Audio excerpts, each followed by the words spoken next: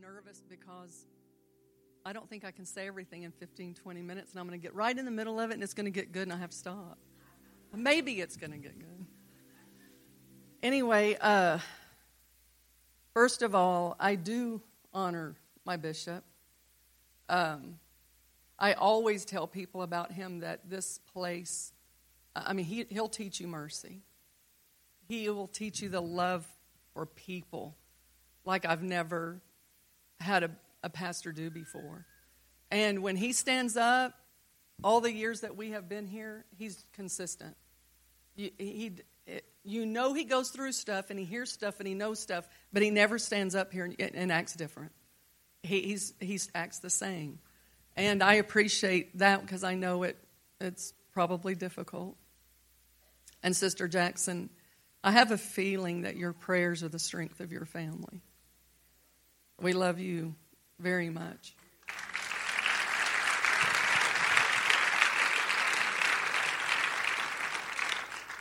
And I'm going to embarrass myself and ask for some water because I've had a scratchy throat. I'm afraid I'm going to have a coughing fit before I can get finished.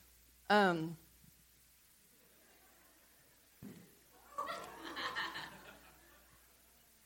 you.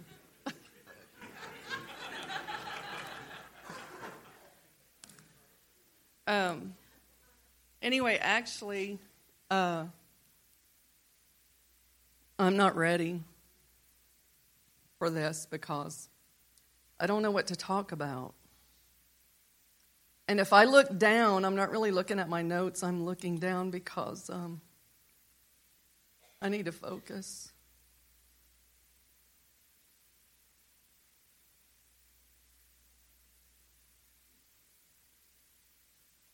Is Sister Maria Brown here? Is she in here? That was awesome about fighting. Because I'm telling you, I'm fighting. And I'm going to win.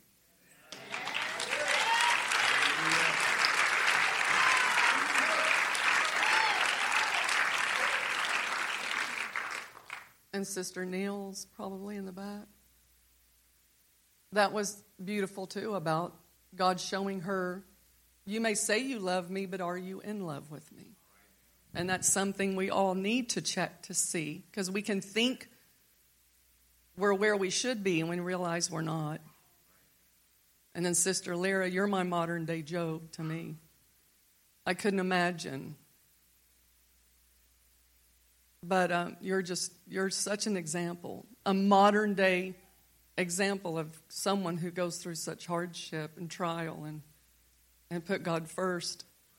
That doesn't mean you don't have your hard times and think things. I mean, read the Psalms if you want to sit here and go, you're not supposed to be upset, you're not supposed to be mad, you're not supposed to question God. And you're not supposed to read the book of Psalm because you're going to see that all of those emotions were there. So don't hang on to them, though. I mean, there was a time in my life where I felt nothing.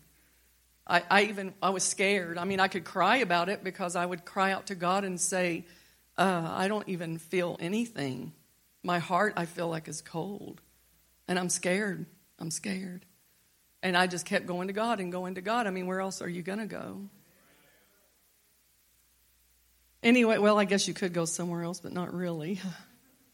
About a year, maybe a year and a half ago, and it's not that I didn't know this in the Word of God,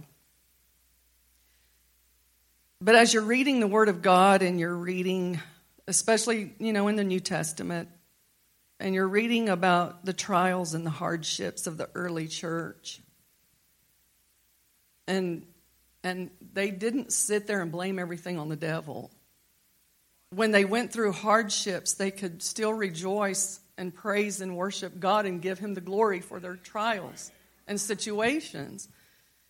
And these days, we would live in such a selfish generation that drives me nuts. We don't even realize how selfish we are. And or self-centered, whatever. But when you read about what they went through and how, Peter and John get thrown in prison, and then they're like skipping their way out the next day, and then they get thrown in there again, and then they're counting it all joy, and just saying how glad they are that they're counted worthy to suffer for his name's sake. And we do, one little thing happens in our life and we're, oh my God, where's God? And it's the devil, the devil's attacking me, the devil. And so, when people say don't pray for patience, well, don't worry, you don't have to pray for patience. I prayed, God, I want to have what they have so that when I go through things, I don't complain and I don't judge and I don't find fault in someone or something. I want to just worship you and praise you and just trust that however it gets, however bad. And he says, okay, I think maybe you've lived for me long enough. Here we go. And all heaven broke loose. And I'm going to say heaven because God allows it, doesn't he? And so, but it blindsided me because it came from a place I wasn't, or in a direction or whatever I wasn't expecting. And so I thought, wait a minute. I thought, God, it would probably come this way, but from this direction, but it didn't. And so I told Brother Barlow and I talked, it's been a while already, and I told him, I said, I do not like the book of Job. I can't read that book. It bothers me. I can't read it. I don't like it. I mean, being a mother too and losing all my children, I don't even want to think about it. And sometimes I think we do that with God. When we read in the Bible and it comes to maybe a little hard scripture, we kind of go, oh, no, I don't want to read about that. I mean, I think Brother Lowe, you said a couple of weeks ago that, you go through, you may go through this trial, but it prepares you for the next one or next one, and you think, I don't want to go through the next one and the next one and the next one. And so Job came to my mind here recently, and I looked at it again, still can't bring myself to reading everything, but I sit here and think about Job and think, okay, here's this man who is upright, perfect, loves God, hates evil, he hates the devil. And the devil goes to God, and God's the one that brings him up and says, have you considered my servant Job? And so Satan said, well, yeah, but you have a hedge around him. But, really, Satan didn't want to kill Job. He didn't want to kill him. He wanted to hear him curse God. And maybe he would have killed him after that, but he wanted to hear him curse God. And when we read the book of Job, and we read the part where when everything was taken away from him, his animals, his children, he fell down and worshiped. Says the Lord, giveth and the Lord taketh away.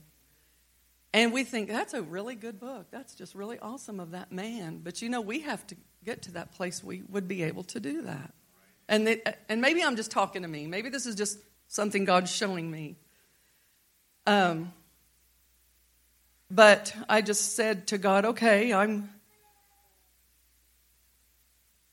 I think I'm willing to go through whatever I need to go through to get there.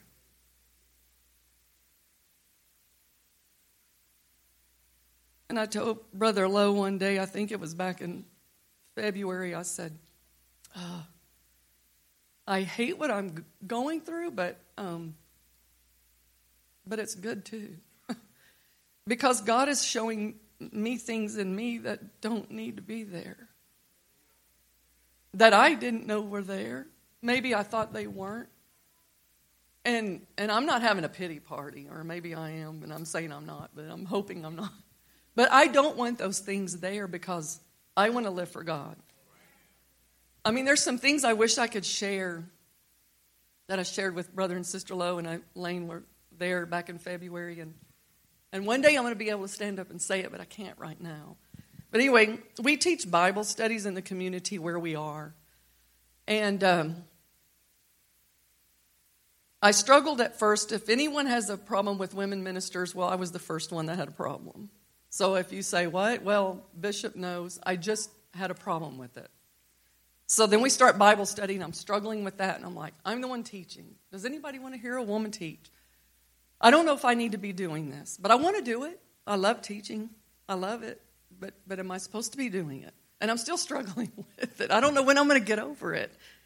And I had somebody tell me that has taught Bible studies for many years, and he said, and we only have had a handful of people, and he says, just always know that teach the truth, always teach salvation when someone new comes.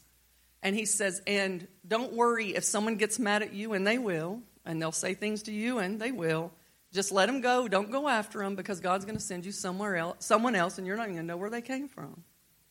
Well, I told God, I said, God, I'm going to I teach Bible study, and if there's just one hungry person there, and then there's one, and I'm like, okay, but God, I want some more. And he said, you said one. So I said, okay, one. And there's more than one, but I want my sister Joy to stand up.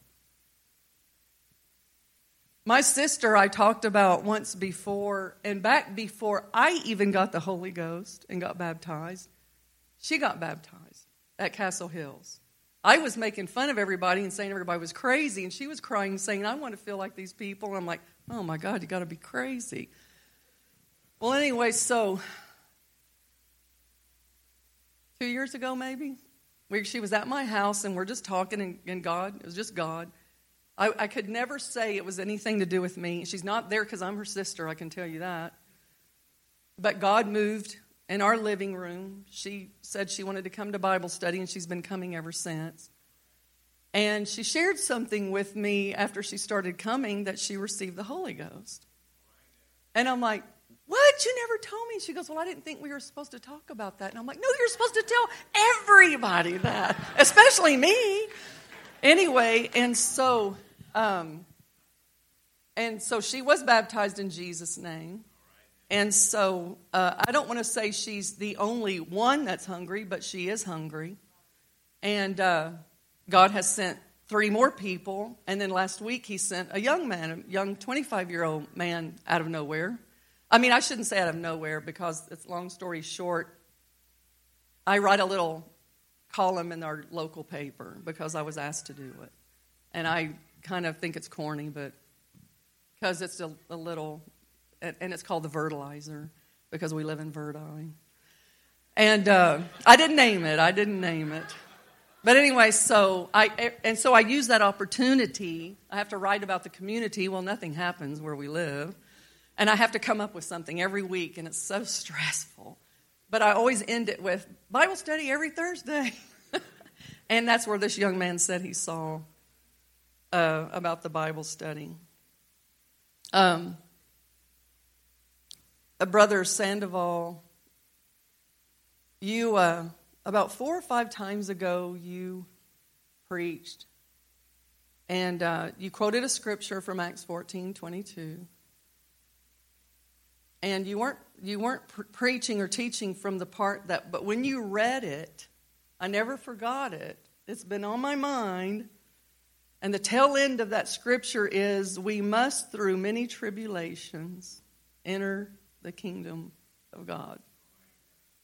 And when you read the scripture, I was like, wait, hold on, Brother Sandoval, I got to digest this, because this scripture part standing, like, it's just, I'm like, wait a minute, I haven't read that in a long time, or not really, it didn't hit me like it hit me then, and it's never left me since then.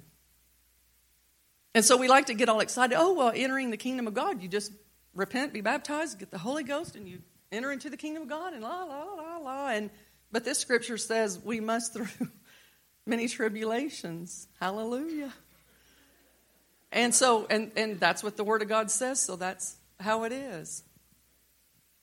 You know, I think also what God brought to my mind was Jeremiah.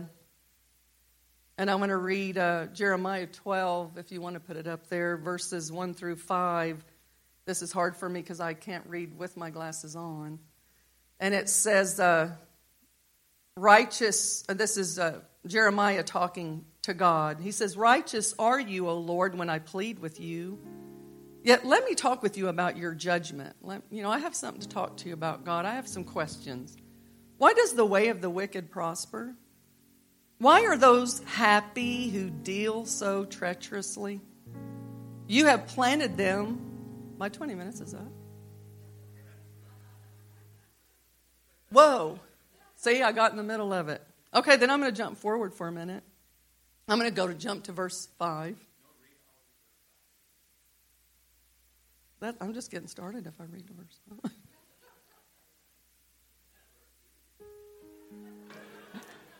Well, I have to say something about it after I'm finished reading. Okay, so you have planted them, yes. They have taken root. They grow, yes. They bear fruit. You are near in their mouth, but far from their mind. But you, O Lord, know me, Jeremiah is telling him. You've seen me, and you've tested my heart toward you. So pull them out like sheep for the slaughter and prepare them for the day of slaughter. He's telling God, you need to kill them.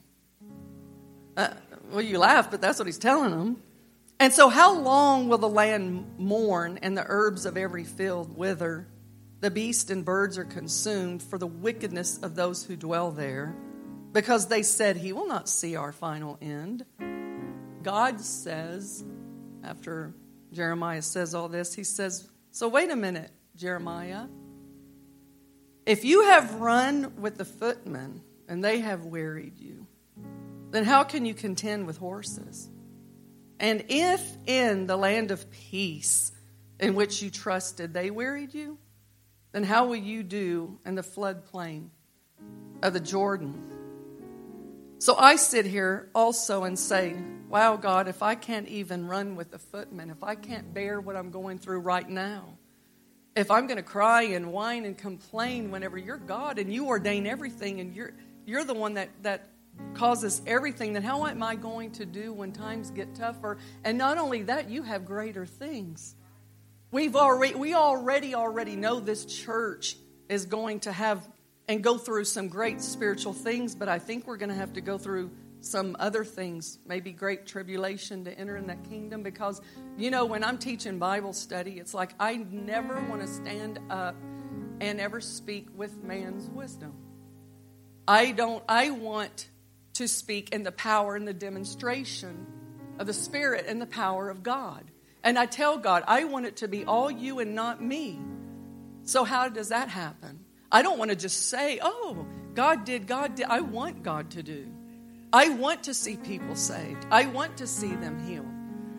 And like I say, there's some things I want to tell you that have happened and it's in the making right now that I sit there and go, that's okay, God. If they're going to be saved, my husband, I don't think he realizes how many times he tells me this. Well, you may not live to see it, but, and I'm like, if you say that to me one more time, you're not going to live to see it. Because I want to live to see it.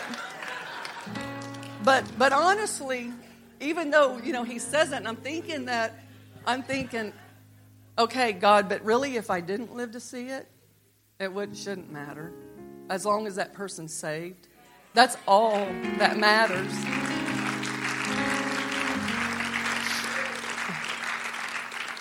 But I'm really not finished yet. So if I could say, can I say just something real quick? Like, I want to end this, like I just quoted earlier, in Jeremiah. The Word of God must first root out and destroy the things that don't belong in our lives before He can ever build and plant. So, of course, I started out with Acts 14:22. We must through many tribulations enter the kingdom of God. And now I want to read something, and I'm quoting exactly what Brother Lowe said in the first teaching back in February, and he's talking church. He might not remember it, but I had the CD. After he was through, he says, thank Him, church. Thank Him for the storms. Thank Him for the trials. Thank Him for the times you were misunderstood. Thank Him for the time you were abused and talked about. So if I can do that, and that's what God wants us all to do, if we could just thank Him in the midst of our trials and situations, then I think we will get a lot further in God than if we complain and whine.